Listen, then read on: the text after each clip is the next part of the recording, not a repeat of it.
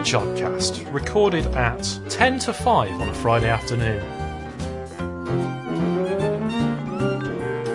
With George Bendo, Josh Hayes, Eunseong Lee, Joel Williams, Niall McCallum and Jake Starbuck Morgan. The JodCast, September 2018 Extra Edition. Hello and welcome to the JodCast. I'm Josh and joining me in the studio are Niall and Joel. Hello. Hello. How are we doing? We're all right. I'm apparently here twice, so I'm a bit confused and excited. Well, no, I've taken my glasses off and I feel that's what it is. I'm pretty sure that's what it is. So, yes, this is September Extra. We have a Thai theme this week. Other than Eunseong Lee and George Bendo answering your astronomical questions, we have some interviews with people from NARIT, the National Astronomical Research Institute of Thailand. So, Professor Boonrucksar Soonthornthum is interviewed about NARIT, the Thai Princess Sirindhorn's visit to JBO, and the Thai-Manchester collaboration, which actually I am part of. And Niall is now going to talk to my supervisor, Dr. Eamonn Kerins, and one of our collaborators, Dr. Supachai Awiphan, in this month's JodBite. Today joining me is Eamonn Kerins and Supachai Awiphan, who are the co-PIs of SPEARNET, a new group who are very interested in exoplanets and are going to be doing multiple observations of these. And if we take it away and you both want to tell me a bit about the collaboration. Sure, yeah, I know. So SPEARNET is the Spectroscopy and Photometry of Exoplanetary Atmospheres Research Network. Bit of a mouthful, so SPEARNET sounds better. And basically it's spawned out of a collaboration between myself and Supachai, which goes back a few years now, when Supachai used to be here at Manchester with me. And we're trying to prepare for a new era in exoplanet research. So just a few months ago, NASA launched TESS, the Transiting Exoplanet Survey Satellite. Maybe we can get on a bit in a moment and talk about what that involves. But it's going to detect maybe even up to 20,000 extrasolar planets using the transit method, where a planet passes in front of a star and you see a slight dimming of that star as the planet blocks it. Mm-hmm. So 20,000 is incredible. We're used to Kepler giving us a huge catch, but actually Kepler's found about 3,000 confirmed planets. So, okay. So 20,000 is quite a big improvement. So we're going to go from a situation where, and it's even better than that actually, because the planets that Kepler gave us, many of them are just too far away for us to follow up from the ground. Whereas TESS is optimized towards searching for planets near Earth, relatively nearby planets around bright stars. So many of these 20,000 or whatever the final number is, we're going to be able to follow up from the ground if we've got enough telescopes. Right. That's where. It's like the sticking point. So we've first of all we've broached the question: how do we decide which of these planets to follow up? You know, what's our ranking order? Mm-hmm. And then the next question is, how do we assemble together a network of telescopes and optimally farm out exoplanets to be observed with these telescopes? And the idea is we're not just observing the exoplanets, because obviously they've already been found. We're trying to detect atmospheres around these exoplanets using a technique called transmission spectroscopy. Supachai, I don't know whether you want to chip in here and Yeah. You can carry on. Okay, Yeah. that's great, right? So transmission spectroscopy. So we've got a situation where a planet is passing in front of a background star, and it has an atmosphere. So the background star, some of the light from that background star will skim the planet, pass through the atmosphere and out the other side. So we know here on Earth, we know that our atmosphere doesn't allow all light to pass through just transparently. Yes, okay? In particular, we have a blue sky. Why do we have a blue sky? It's because of a process called Rayleigh scattering. So that's where the sun's light is scattered in our atmosphere. So our atmosphere is quite opaque to blue light. It scatters the blue light. Mm-hmm. That's why the sky is blue. Whichever direction of the sky you're looking, the blue light is coming from the sun, wherever the sun is. So the red light, on the other hand, is scattered much less. So that passes through without problem. So if you see the Earth transiting in front of the sun, it actually looks a little bit bigger in blue light than in red light, because in blue light you've got the surface of the Earth and the atmosphere like all blocking the light. Or shell of atmosphere exactly. around it. So it's a bigger target, it's a bigger disk.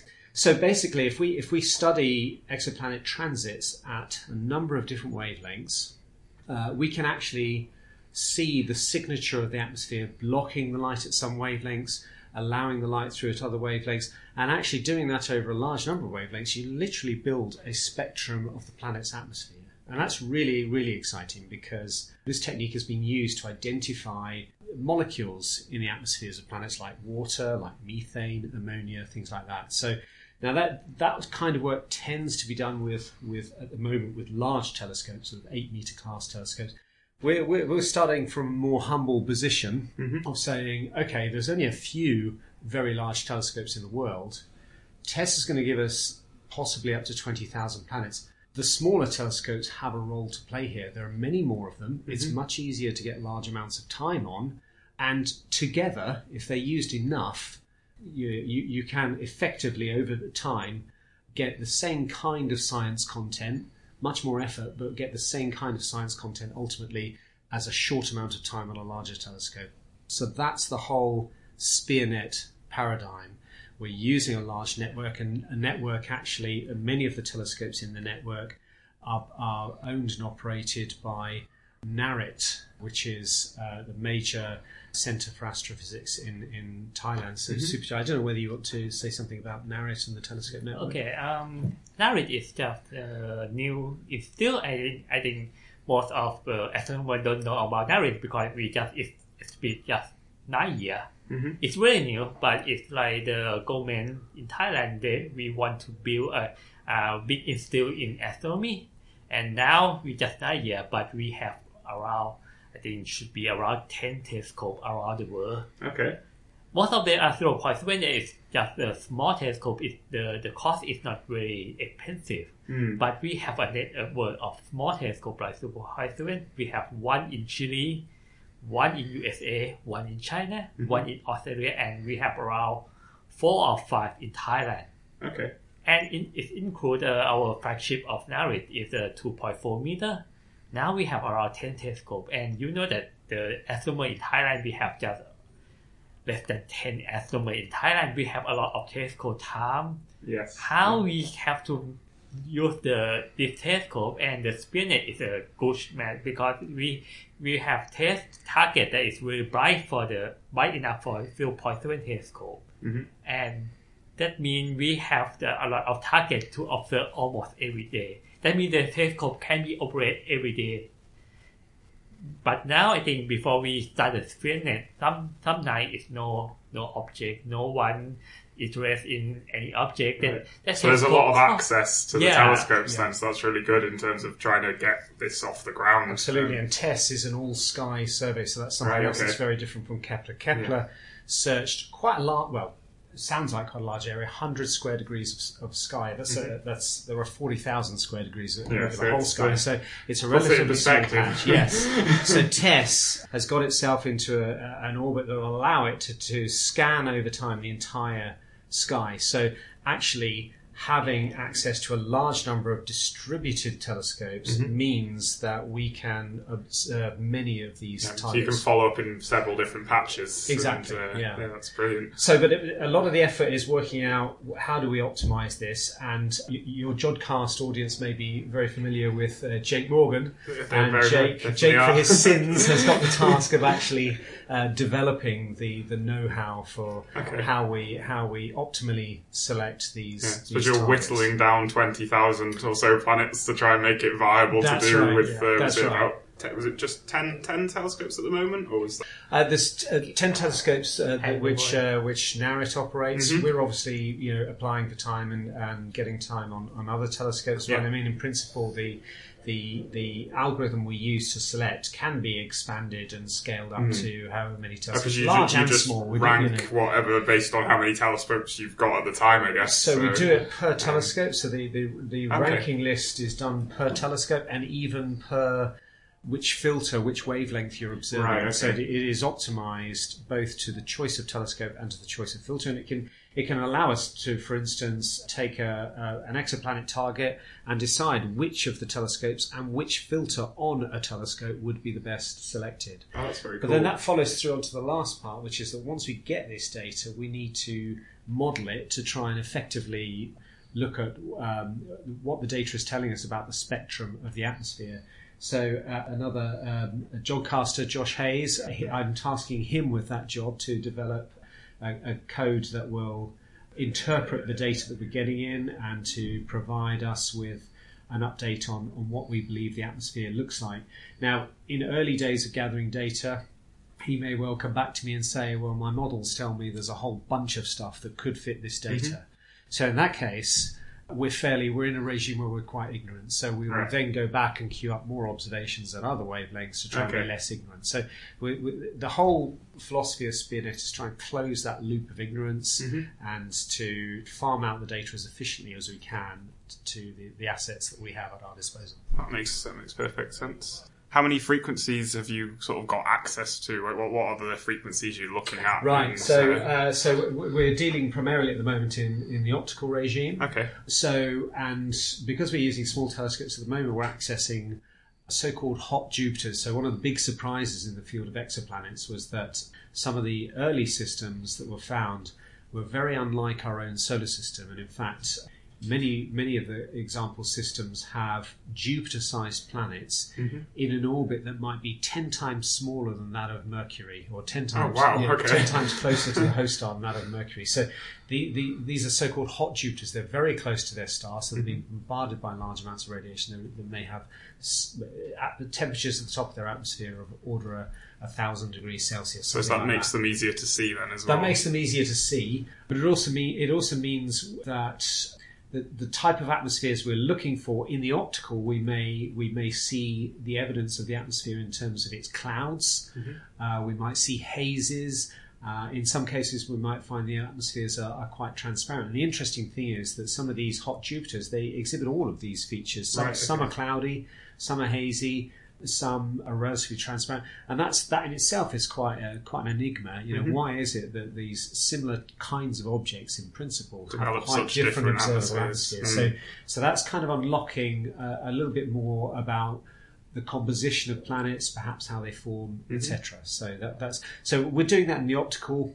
But a lot of interest in exoplanet atmosphere studies is also in the infrared, where molecules like water and methane, etc., have a lot more observable traces there. So there's no reason why in the future. I mean, there are fewer infrared detectors than there are optical detectors. So at the moment, we're using optical, but in the future, we hope to use infrared as well. Okay.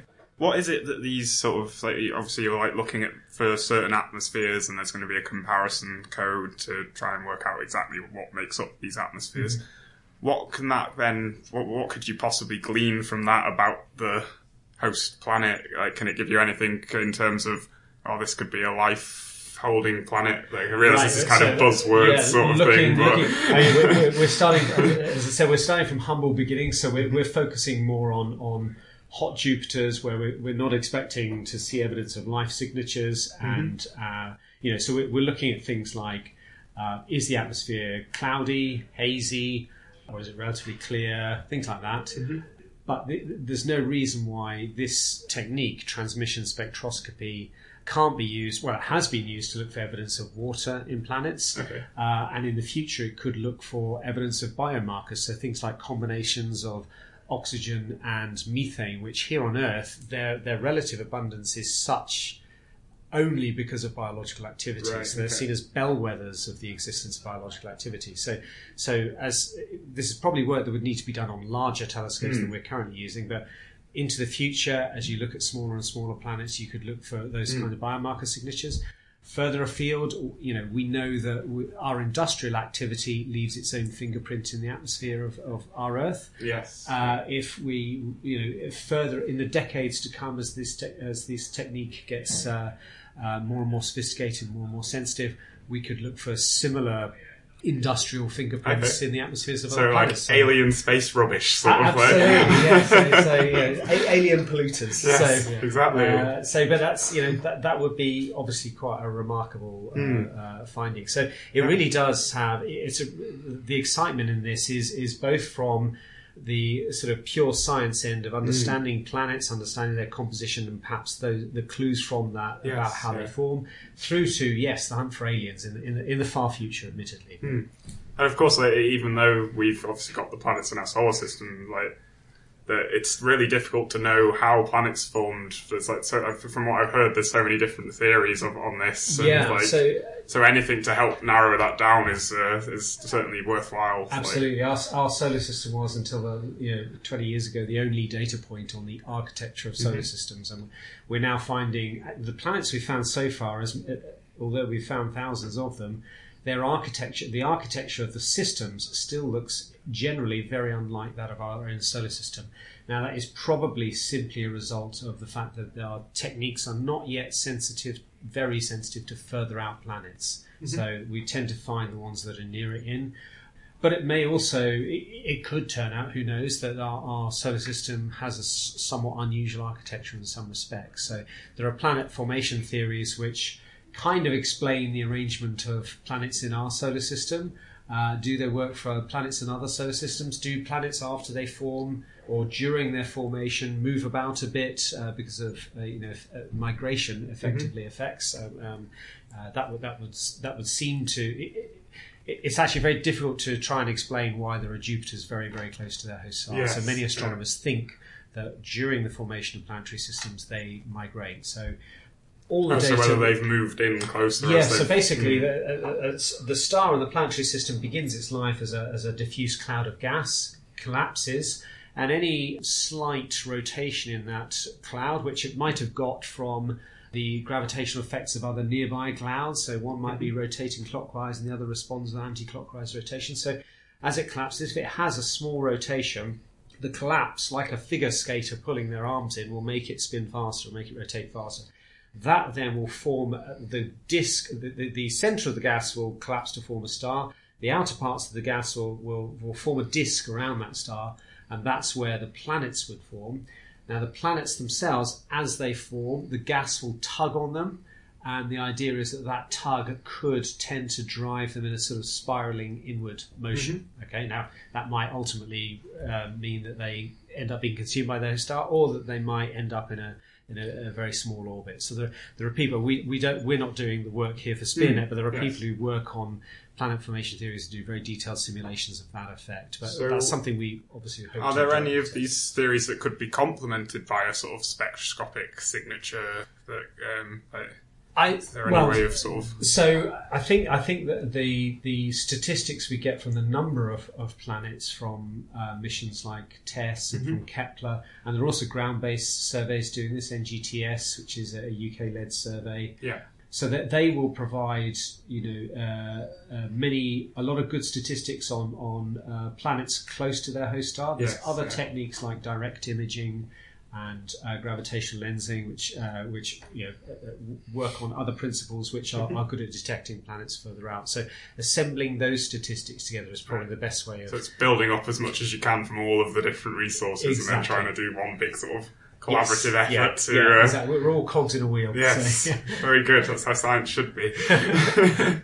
So you mentioned that institute's been around for 9 years or so. So how long do you expect it to be before you're doing observations? When's tests? I believe it's already up now, but is it observing? I think they're still undergoing testing with the mission. I think it's now in its final science orbit. There was, they had to. It's in a very unusual orbit, so it required a slingshot trajectory around the moon, etc., to get into its final state. So I suspect now they're testing all the instruments out and looking at the data, but they are scheduled to start reasonably soon, I think. Okay, is that a very long-term mission? Is it a couple of years? It's a few years. I think it's 2 years. 2 years. Okay. That's cool. So you should get quite a bit of data out of that then. You should, And the good thing is you don't have to be a member of TESS. They're going to release the data to the science community. Data release should be the end of this year. Oh, okay, so that's... As I know, it starts from the southern hemisphere first, and it will go to northern hemisphere. I think, it's quite a good time to study the atmosphere also, because this area, this field just start just less than a decade. I think it's the first one that we studied, the GJ3430 during my PhD. This is the first one that start of the SPEARNET. Okay. At that time, Yeah. I think very few paper about the transmission spectroscopy. That is just 4 years ago, and it's just I think it's very So new. it's quite in its infancy at the moment then. Yeah. So it's we're really moving good from a phase of merely detecting planets to characterising them. So That's brilliant. so That's a really transmission spectroscopy is exciting part of our next generation thing to be a part of then, I bet. Absolutely, and there's also space missions that are. I'm thinking of one in particular. The European Space Agency has just given a green light to a mission called Ariel, Okay. and that is going to be a characterization mission, which will be, so it's a space mission, but it will be using techniques akin to transmission spectroscopy to actually characterize exoplanets. So it's going to be a very big frontier over the coming decade or so. Oh, that's a really exciting time, and it must be really cool to be part of it. So thank you, Eamonn and Supachai, for that. That sounds like a really exciting place to be beginning in terms of these characterizations of these planets. So I wish you good luck with that work. Thanks And I very look much. forward to seeing some papers out soon, I hope. Cheers, now. Me too. Yeah. Brilliant. Thank you both. Thanks for that, me. Now, our esteemed producer, Jake Stabber Morgan, interviews Professor Boonrucksar Soonthornthum about NARIT, Princess Sirindhorn's visit to JBO, and the Thai-Manchester collaboration. Hello, I'm Jake, speaking to you today from JodBite, and I'm lucky enough to be joined by a special guest. If you'd like to give yourself a brief introduction. My name is Boonrucksar Soonthornthum. I'm the research advisor of the National Astronomical Research Institute of Thailand. So that is NARIT for short, and I'm lucky enough to be working with NARIT. We have some collaborators out there. So it's perhaps fair to say that most of our listeners won't have heard of your organisation, Professor. Yeah. So do you maybe want to expand a little bit about who you are and what you do out in Thailand? Yeah, actually I am one of the founder of the National Astronomical Research Institute of Thailand. Oh, wow. And yeah, it's maybe nearly 10 years ago when we tried to build the National Observatory on the highest mountain of Thailand. But in order to get the funding from the government of Thailand, we need to establish the institute. So we try to set up the institute called the National Astronomical Research Institute of Thailand. And finally it was founded on the 1st of January 2009. So this would be, coming to 10 years next year. Yeah, next year we're going to celebrate the 10th anniversary of NARIT. Ah, excellent. So in the last 10 years, we have developed several things. The main facility in Thailand is the Thai National Telescope. We managed to build the 2.4 meter optical telescope on the highest mountain of Thailand.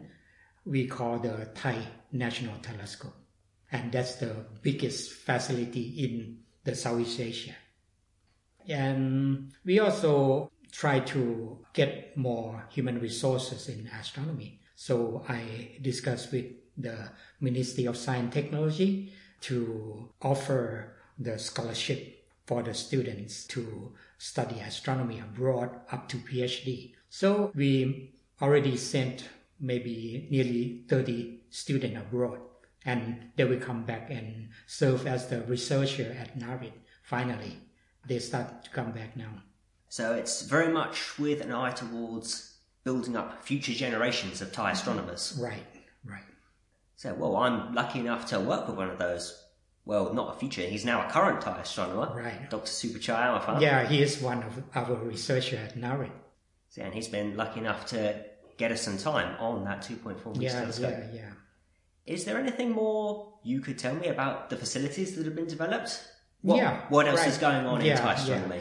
Yeah. Since 2017, we got the approval from the Thai government to set up a second astronomy facility in Thailand. That is the 40-meter radio telescope in Thailand. The 40-meter radio telescope is now under construction. And we have a lot of collaboration from the University of Manchester to help to advise on the construction of the radio telescope, and perhaps in the future we're going to join to develop the many kind of receivers for the radio telescope. So I'm told that the collaborative history between Thailand and the University of Manchester actually goes back a very long way. Yeah, Could you give us some insight on that? Yeah, that was in 1875, on the 6th of April 1875. That is a long way back. One of the professor of the University of Manchester, Sir Arthur Schuster, was invited by King Rama V to travel to Siam. That time, the name of Thailand called Siam. So Professor Schuster went with several of his staff and brought several telescopes and brought it to Thailand in the place called Lam Chao La in Phetchaburi province. So that was a spectacular total solar eclipse in 1875. So he managed to get many results of the total solar eclipse, and many of the royal family in Siam joined the observation at that time. So after that total solar eclipse event, Professor Schuster, he received the medals from our king. Many years ago, I went to the Department of Physics of the University of Manchester. I happened to see these kind of medals, and I suddenly recognized that this is the medal received by Sir Arthur Schuster, presented by the King of Thailand at that time. So we have a very long collaboration. And when I was the director of NARIT many years ago, in 2006, I had the opportunity to visit the University of Manchester again, and I had the opportunity to sign the Memorandum of Understanding with the JodBite Observatory at that time, and that started the collaboration. In that time, I spent a lot of time discussing about the possibility to build the radio telescope in Thailand, and we got a lot of advice. We got many visited from many staff of the University of Manchester to Thailand and discuss about the possibility. And finally, just last year, we managed to receive the budget from the Thai government to build a 40-meter radio telescope, and many more technology that we need to develop to set up our radio telescope in the future under the collaboration with the University of Manchester. It's a collaboration that's been a long time in the making. Yeah. And also in 2016, we signed the MOU with the Science Technology Facility Council, or STFC.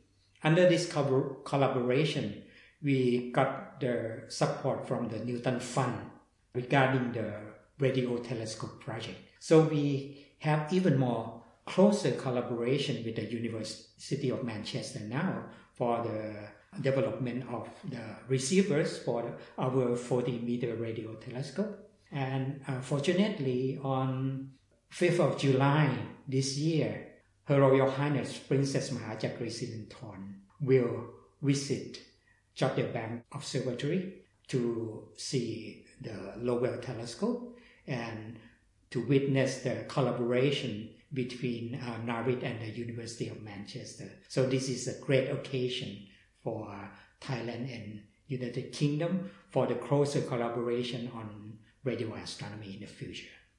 Sounds like it. So where do you anticipate the collaboration going in future after this occasion that we have here this week? Yeah. Are you able to talk about future plans at all? Yeah. Our radio telescope the working frequencies is from 300 megahertz to 115 gigahertz. So this is the long range of observation frequencies. So we have to develop many technology, especially the receiver technology. So I think University of Manchester JodBite Observatory is a good place for us for cooperate in developing those receiver in several wavelength bands. I must admit, I myself don't know much about radio astronomy. I'm not a radio astronomer myself, but it sounds like a solid plan. Yeah. This is a big project under the collaboration between our two institutes in the future. I believe that we going to raise up the standard of radio astronomy in Thailand in the future with the collaboration of the University of Manchester. What astronomy do you anticipate being able to do with this new radio telescope? What sort of work will you be able to take in? After the completion of the 40-meter telescope, we have the early key signs for this. The first key sign is a pulsar observation. So we're going to join with many institutes around the world for pulsar research. This is very important object in the sky that emitted radio frequencies, and we can detect with our 40-meter radio telescope, and this will lead to the insight of the theory of general relativities in the future. So this is very important key signs. And the second one is to study of the maser and molecular lines in the interstellar cloud, which emitted radiation in radio wavelength. So we're going to study of many kind of interstellar molecules to understand what is the composition of the interstellar molecules before they form the star. And we can also study of the possibility of finding the living organism outside the Earth. So this is very interesting topics that we're going to do. So the early science, we have two topics. One is the pulsar, and the second one is the maser and molecular line observations. So I'm maybe putting a little bit on my own bias here, but what about plans for optical astronomy? Because I'm aware that there's a network of sub-meter class telescopes across Thailand and across the world. Yeah. As I already mentioned, the main optical infrastructure is the 2.4 meter Thai National Telescope. That is the first one. And under that operation of the Thai National Telescope, we have several research topics under several international collaboration with many institutes in the world, including the University of Manchester. Dr. Supachai, he got a PhD from the University of Manchester, and he studied about the exoplanet. So exoplanet is one of the interesting topics of research that we are doing at NARIT.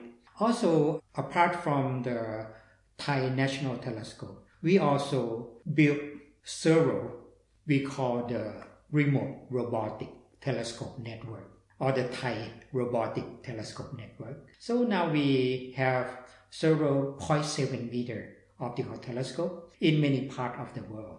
The first one is at CGIO in Chile. That's the first one we joined with the University of North Carolina in the joint observation of the gamma ray burst. So we put 1.7 meter telescope there for the Thai Robotic Telescope Network there. And then the second one, we joined with the Yunnan Observatory in China. So we put another 0.7 meter telescope at Gaomeigu Observatory in Lijian province in China. That's our second remote control telescope. And the third one, we finally put the telescope at a place called Sierra Remote Observatory in United States, in San Francisco. So we have the third Thai robotic telescope over there. And the last one is at the place called Springbrook Observatory in Australia, close to Siding Spring Observatory. And apart from the research, we also want to support education in astronomy in Thailand and also the outreach activity in Thailand. So we set up another 4 regional observatories. In the regional observatory, we built small planetarium with 50 seats. We have a 0.7 meter optical telescope with many small optical telescopes to serve to the public. So we already built 4 public observatory or regional observatory in 4 sites in Thailand now. So we not only focus on the research, but we also want to promote education and outreach in astronomy in Thailand. Wow, by the sounds of it, Thai astronomy certainly has a very bright future ahead of it. Right. Yeah, fortunately, the Thai government see how important to develop the basic science in Thailand. So astronomy is one of the subject that can inspire the young definitely. people. And they provide the knowledge in science and technology. So in my point of view, the smart people, they need two important things. The one is the inspiration or the passion, science and technology, and the second one is the knowledge. So astronomy can give both inspiration, passion in science and technology, and also the knowledge. So astronomy can help people to develop these two skills to become the good person in science and technology for Thailand in the future. Thank you very much for your time. Yeah, thank you very much for your questions. Yeah, thank you. Thanks for that, Jake. Now we come to the part of the show where we fit in all those other bits we can't fit in anywhere else, the odds and ends. So, Joel, you're up first. Take it away. What do you got? So my odds and ends is about the Japanese Hayabusa 2 probe, which is ran by the Japanese Space Exploration Agency called JAXA, and it's just recently released 2 rovers onto a small 3,000 foot wide asteroid. That's fairly small. Pretty small. I mean, like, you could build a house or two on it, you but could. I wouldn't want to... Well, you wouldn't want to. So the problem... Okay, so why not? Well... This is completely This is ridiculous. unscripted. We're just this naturally good. Okay, so the Japanese Hayabusa 2 probe, ran by JAXA, has released 2 small rovers onto the surface of the asteroid they're calling Ryugu. The 2 rovers are called Minerva 2-1A and Minerva 2-1B. But the very interesting thing about these 2 rovers is that neither of them have wheels. They don't roam around on the surface of the asteroid using wheels because the gravity is too low. So if they try to move around anywhere on wheels, they wouldn't get So anywhere. they're rovers that can't rove. No, they can rove. The way they rove is by bouncing between different bits of the asteroid. They're hoppers. They're hoppers. They're yeah. space They're literal hoppers! space They're hoppers. space hoppers! Yes! Oh my days. I'm really depressed that you got to say that first.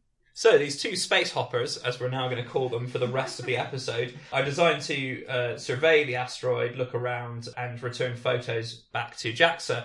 So they've launched the hoppers.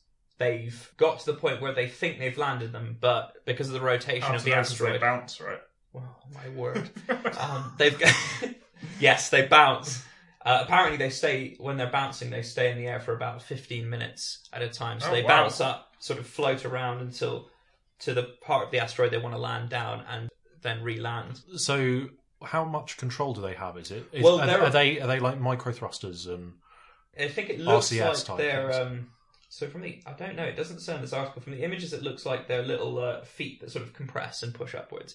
I imagine because the gravity is so low, they actually don't need that much force to take off. Oh no, I'm more interested in how they control the direction.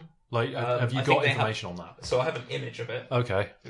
It looks like multiple little feet on all around the sides. Oh, okay. So for the listeners at home, I'm sure we will provide an image of this, but it kind of resembles I guess I would describe this as a Colosseum covered in solar panels with cranes coming off the sides. Surprisingly apt description. Yeah. Even though that sounds very random. It sounds bizarre, but I promise you that if you look at the picture that we will post, that is relatively accurate. I think it's interesting that in those 15 minutes, they only move 15 meters horizontally. Really? Yeah. Apparently. Oh, okay. So, It also says somewhere in there that they're only 7 inches in size, which is tiny.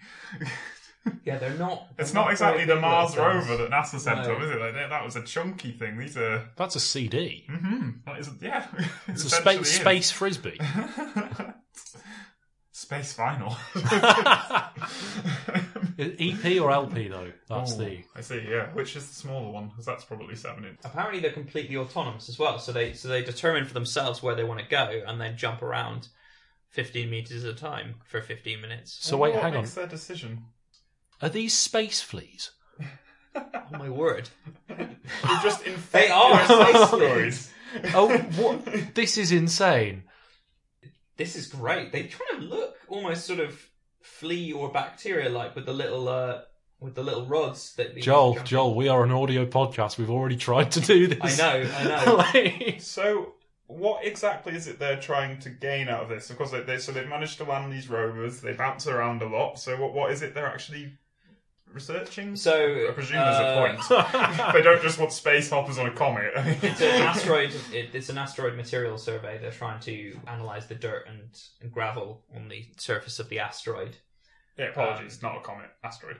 Asteroid, yeah. Difference. They're sending back information about the surface of the asteroid and the composition of the dirt on the surface and what the surface actually looks like. And they're also surveying the texture of the actual asteroid itself and relaying that back. They haven't actually relayed back any images of the landing, so I don't think they know at this moment because it was very recently when they deployed them. They released them on the 21st of September, which is today as we are recording, at 12 a.m. 12 a.m. what time? EDT. EDT. Oh, I can't be bothered to do that. 4:06 Greenwich Mean Time. Okay, so they've been down for 12 hours as we're recording. Yeah. They don't have any images of the Minerva 2-1 landings, of the rover's landing, because the asteroid rotates, and so they went out of communication.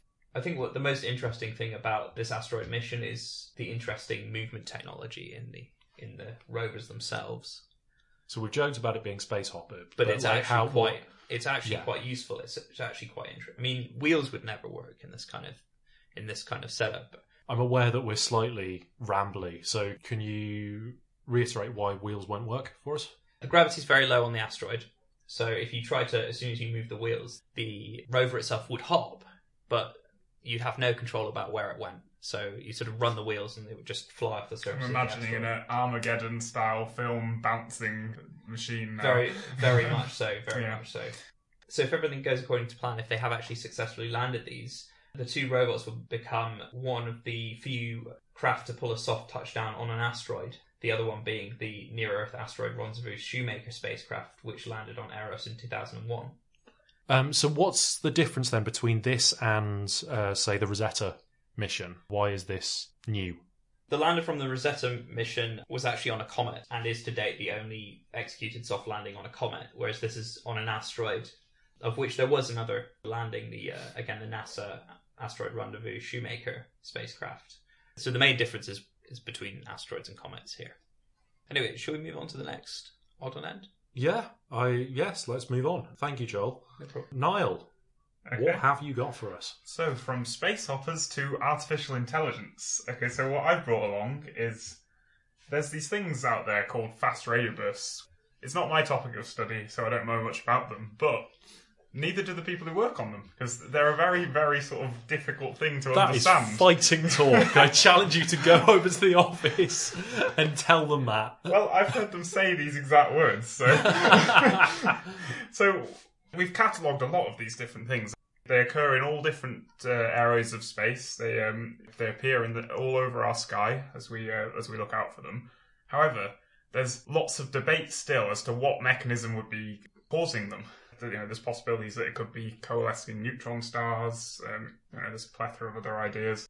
But the point is today is that there's this new sort of techniques being developed using AI, and they've managed to use this to actually find another 72 pulses, so 72 fast radio bursts, which are essentially very bright pulses of radio emission, which last milliseconds in duration. There's one in particular that's known for repeating, which is FRB 121102, for those of you who are clued in about these things.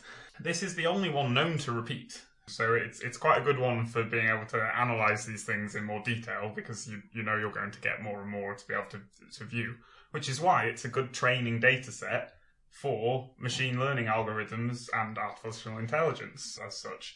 And using the Green Bank telescope, a team in Berkeley, and also working with the SETI Institute, They have been looking at this repeater and have used it to train their algorithms and have in turn detected 72 new fast radio bursts emanating from the repeater, which is very exciting. And actually, it's managed to, this sort of AI system has managed to find bursts which a lot of the classical algorithms which are used were missing.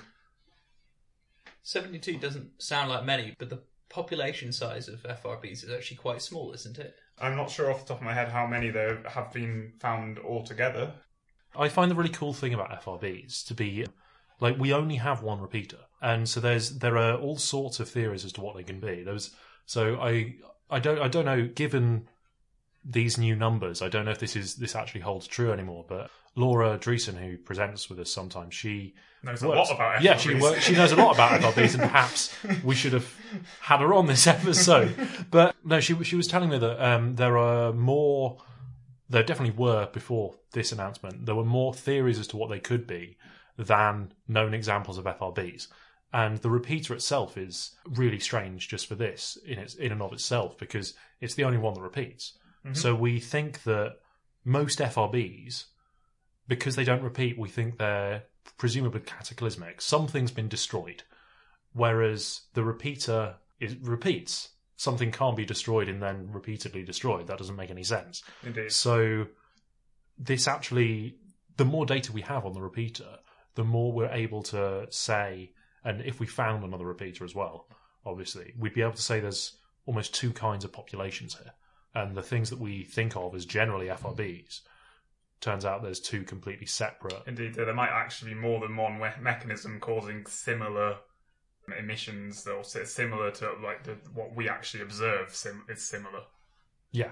So interesting enough, actually, the repeater has only been observed around 300 times since it was discovered.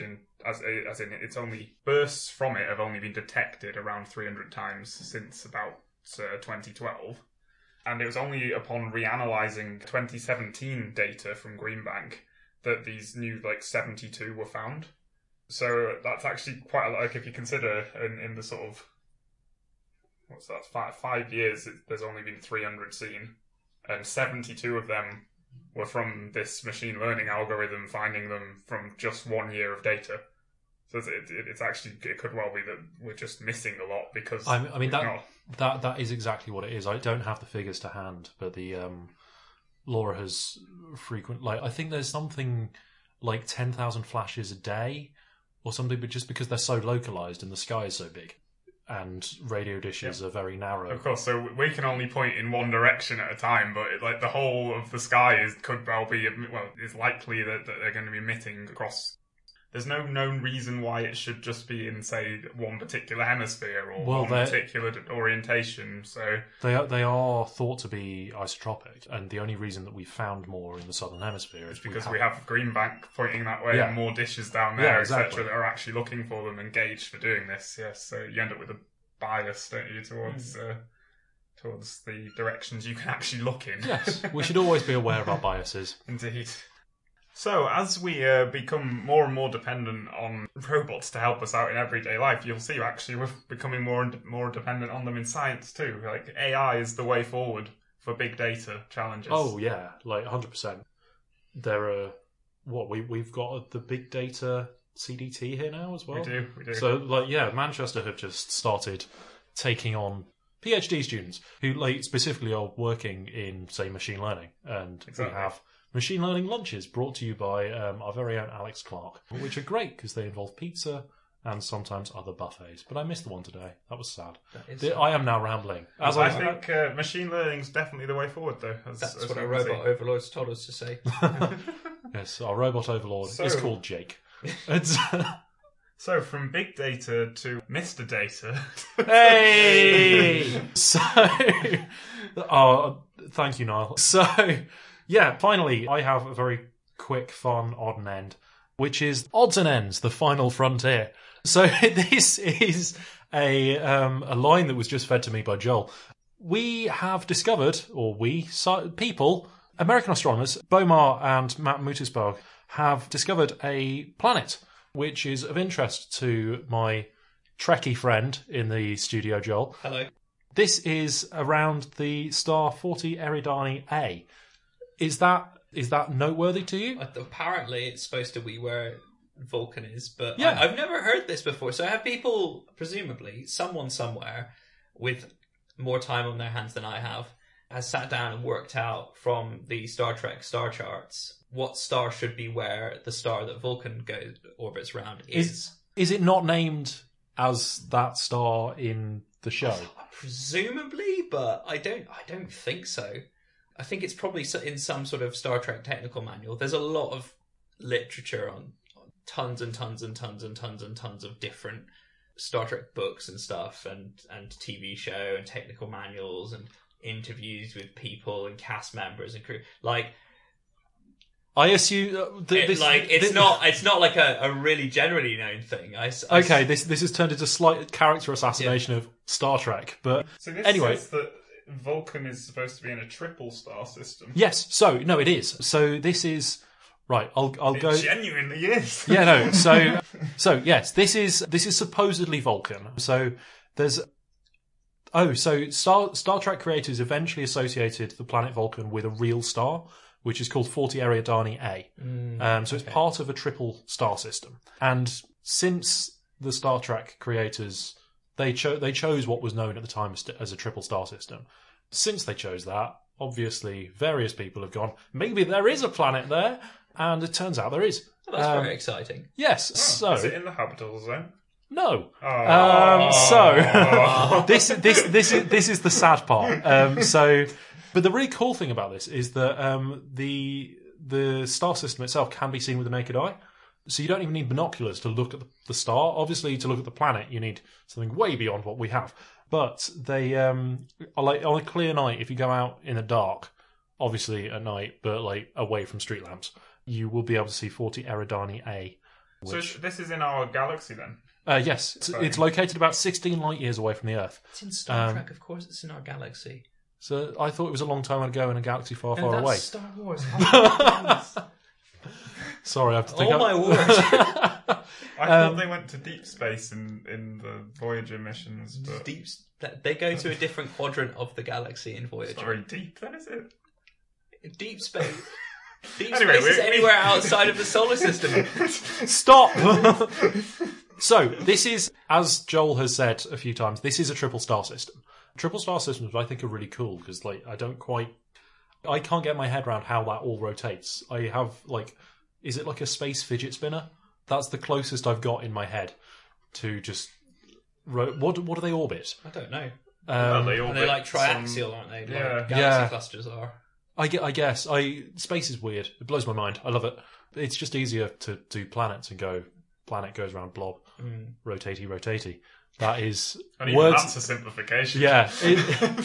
Yeah, I know. Those words are going to be in my thesis. I really hope so. But it's quite cool that they have this planet that it's in a triple star system. So it's unlike Tatooine, say in Star Wars, where you have 2 suns. This one has 3. And you'll be able to see them at different times. And I'm not Really quite sure. calling a spade here, aren't you? Yeah. There's not a huge amount that you can spin this out from, but it's Star Trek related. Joel looks happy. I've never seen an episode of Star Trek except for Star Trek Discovery. So how did they discover this? Because you're likely to know a bit more about that, given your PhD topic. This was discovered through the radial velocity method. So this is looking at how it's not, when you have a planet going around a star, it's not just as simple as that. It's both of them orbit their centre of mass. And that makes the host star wobble, which means that you get Doppler shifting of characteristic emission lines. So not unlike when you've got an ambulance going past and the siren goes dee dee dee dee dee dee dee dee dee. Slightly exaggerated, and can't believe I've just done that on a podcast. But yeah, it was discovered through radial velocity. So the new planet itself is about twice the size of Earth, and its year is 42 Earth days. Do we know how large the stars are? That must I be interesting trying to use radial velocity when they've got 3 stars, because if you're using wobble of the star, that must be a right faff. So I'm looking at the paper now, and the good thing is though that because it's a triple star system, the planet is a lot closer to its host star than the stars are to each other. Okay. So whilst the stars are bigger, like gravity falls as 1/r², right? So the effect is slightly more noticeable. They're also K-dwarfs, so they're relatively small stars. But yeah, it's a fair point. I have actually said that this isn't in the habitable zone a couple of times, but it's unclear as to whether or not it actually is. The problem with the habitable zone is that it's not a hard and fast, if you're here, you will have alien life. There are so many other things that you have to consider. So there are, I can't remember the names of all of them, but there are various habitable zones that if you look for liquid water, water can exist. But you can also have habitable zones where you are looking at the ultraviolet flux from the host star. So for stars that are particularly ultraviolet heavy, where you would put your planet for liquid water to exist, if you put it there, everything would get effectively really bad sunburn. And that's not where you want to live. Nothing would live there. So saying this is... Apart from maybe plants. Well, even then, like if you expose plants to too much ultraviolet, they burn. Like, oh, you're talking like really intense. Yeah, no. I'm okay. talking like factor 2000 would not be enough. I see.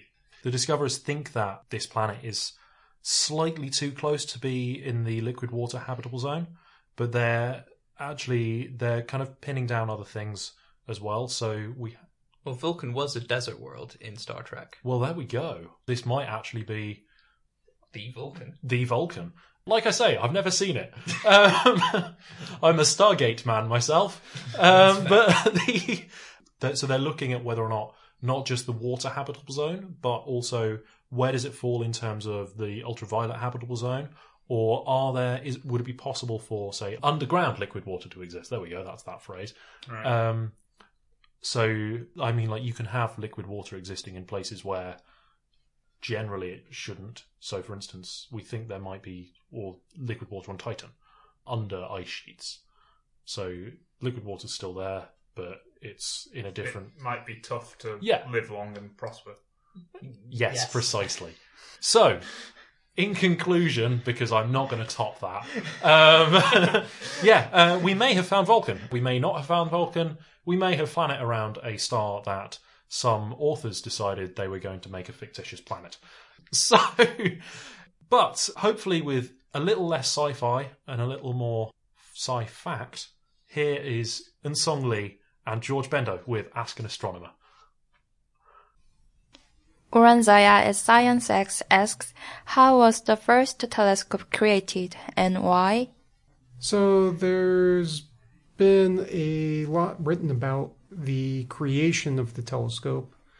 I used an article written by Lauren Cox for Space.com and another article on the American Institute of Physics website as references in looking up information on this answer. So, a very simple telescope consists of two lenses arranged with one behind the other. So it's relatively straightforward to make a telescope, and if you have two different lenses at home, you can try lining them up, and you may need to play with the spacing between the two, but if you get the spacing right, you should eventually be able to make your own telescope. Now, the key part is, when did people figure out when to do this and how? So lenses themselves have potentially been around since the time of ancient Egypt, Greece, and Rome, and they became particularly popular in Europe in the medieval ages. But it's likely that no one ever tried arranging the two lenses in the tube to make a telescope until either the late 1500s or early 1600s. The exact time when the first telescope was created this way is unclear, but the first written description of a telescope was in 1608, when Hans Lippershey applied to the government of the Netherlands for a patent for his telescope design. Now, it's not clear what he originally intended to do with the telescope, and as best as I can tell from what's written about it, it was just maybe novelty more than anything else. Although it's possible that it may have also been used for maritime purposes. So being able to see ships on the horizon coming into port.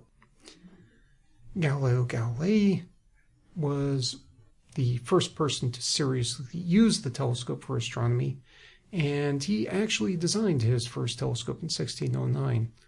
So very soon after, the first telescope patent was filed. David Findlay asks, can you explain the equivalent of visual magnitude as applied to radio astronomy? Is there an equivalent to limiting magnitude with radio telescopes? So this is a two-part question, which is going to take a bit of time to answer. First of all, we need to understand what magnitudes are. So magnitudes are a funny set of units that a lot of astronomers, including me, personally dislike.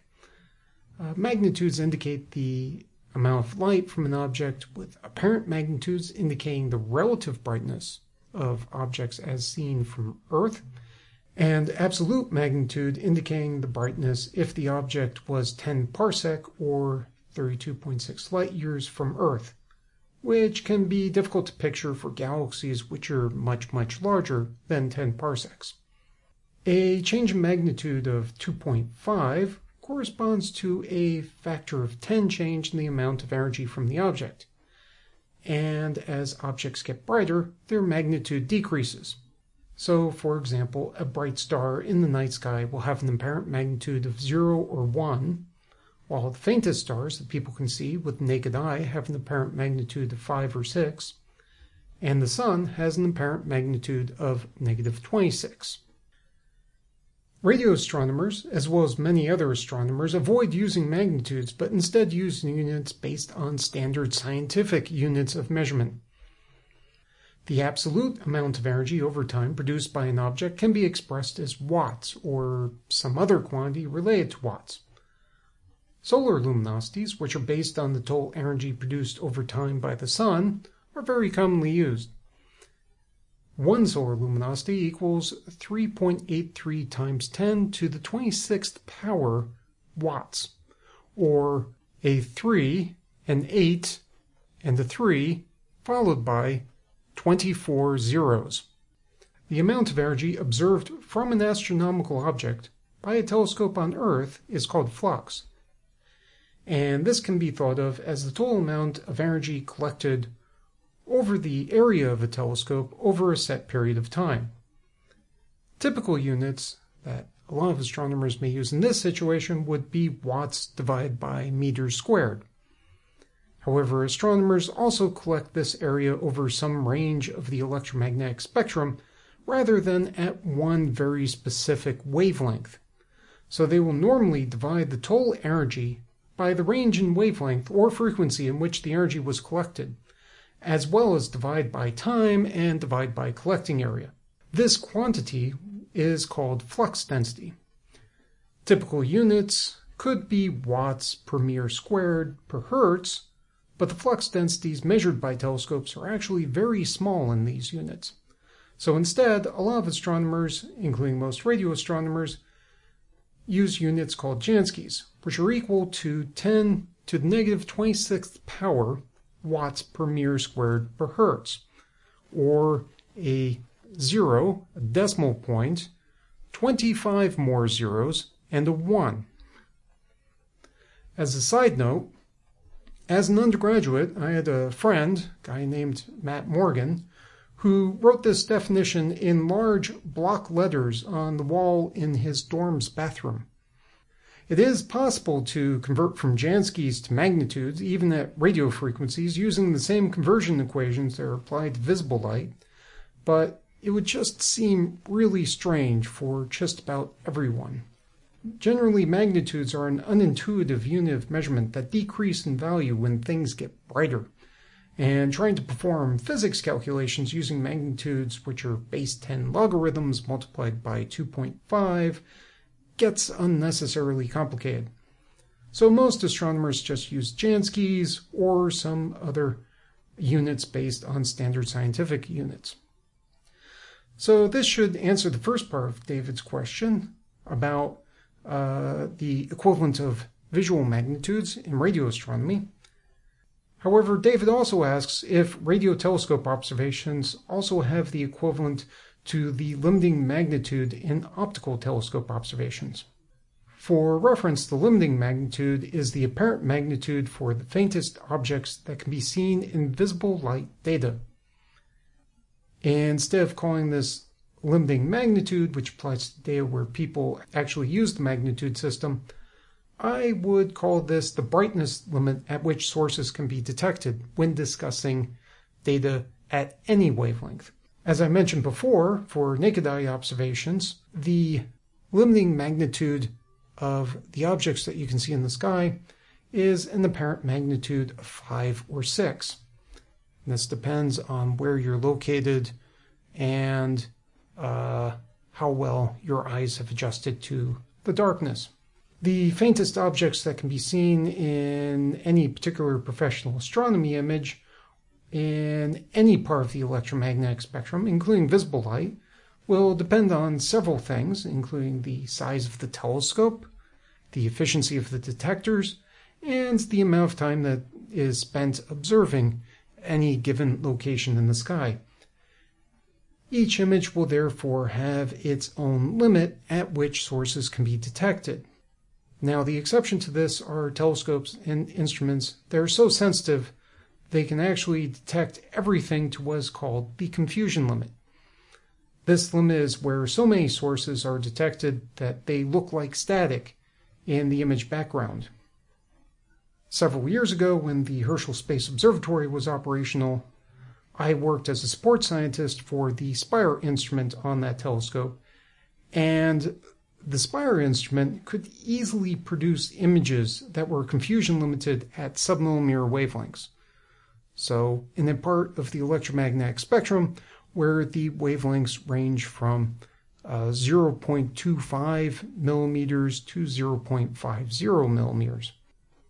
Any source brighter than about 20 millijanskis could be treated like a detection. Everything else was part of the background.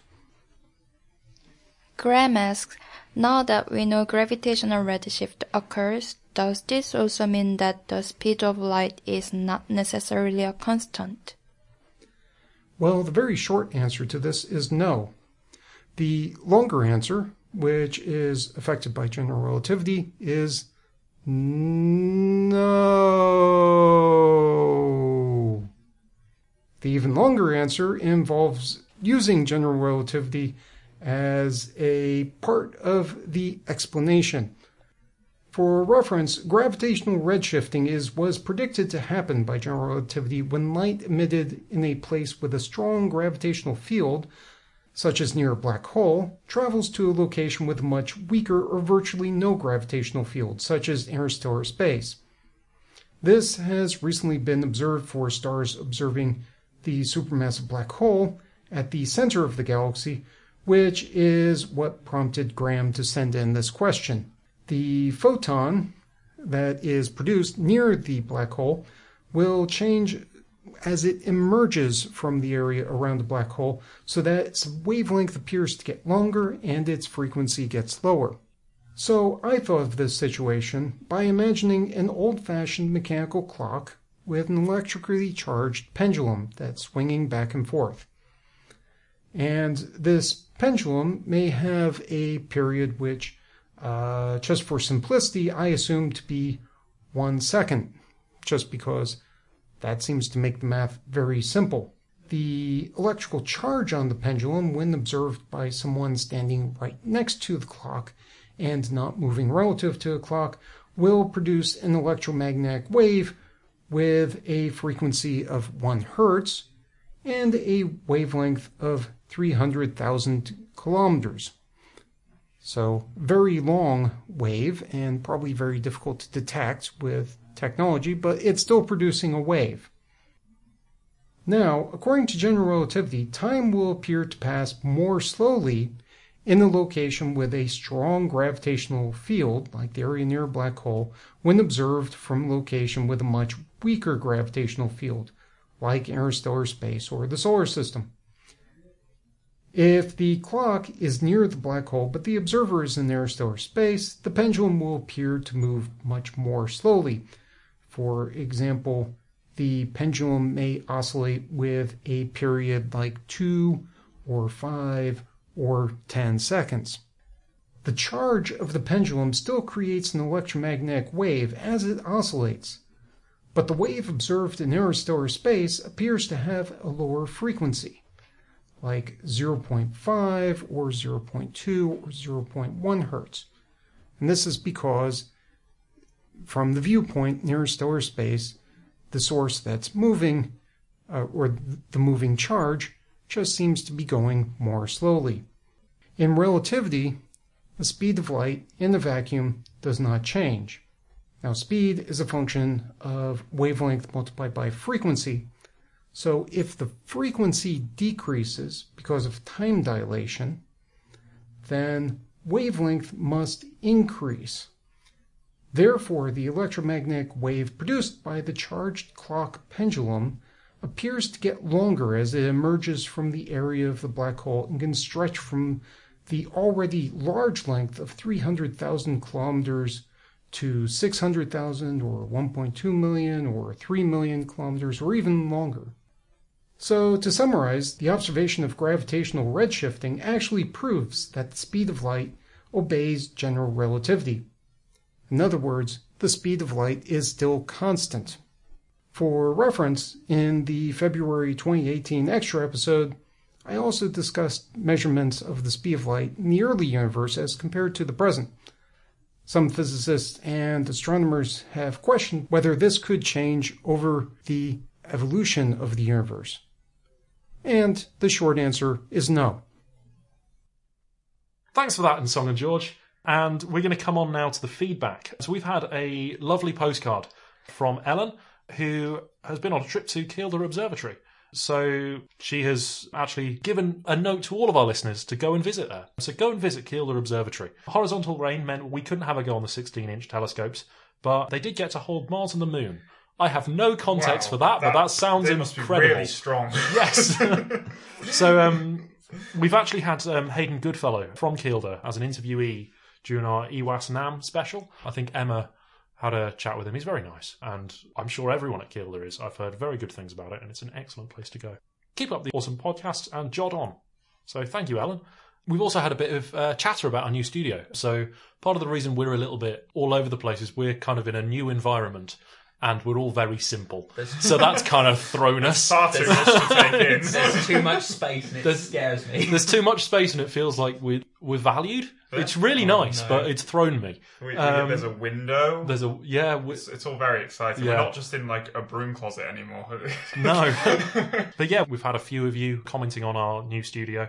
So yeah, Joel, have you got any? Yeah, Ellen Brooker says just the word exciting with an exclamation mark after. It definitely is. It is very exciting. And Mark Shaw says, would you like a picture of noctilucent clouds to put up on the wall?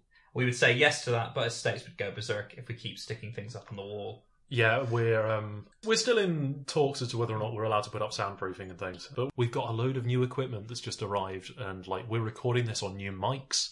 I don't know how this sounds. Does this sound any different to you? Please write in and tell us. Does this sound better? Does this sound worse?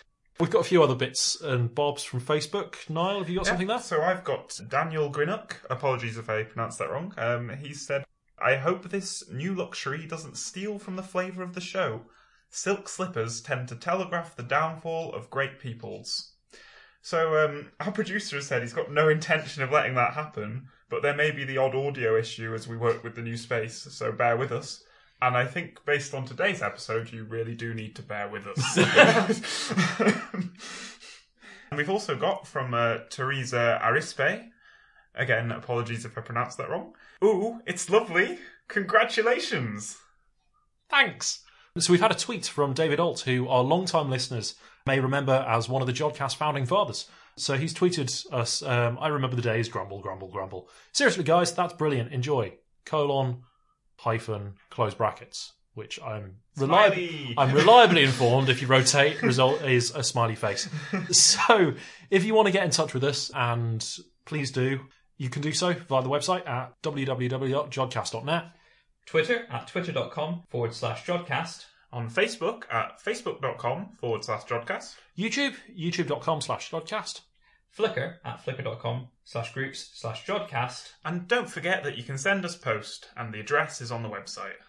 So that's all we've got time for this episode. So thank you to Professor Boonrucksar Soonthornthum, Dr. Eamonn Kerins, and Dr. Supachai Awiphan for the interviews. The editors were Jake Starberg-Morgan, George Bendo, Emma Alexander, and Adam Avison. The producer was Jake Starberg-Morgan. Until next time, Jod on!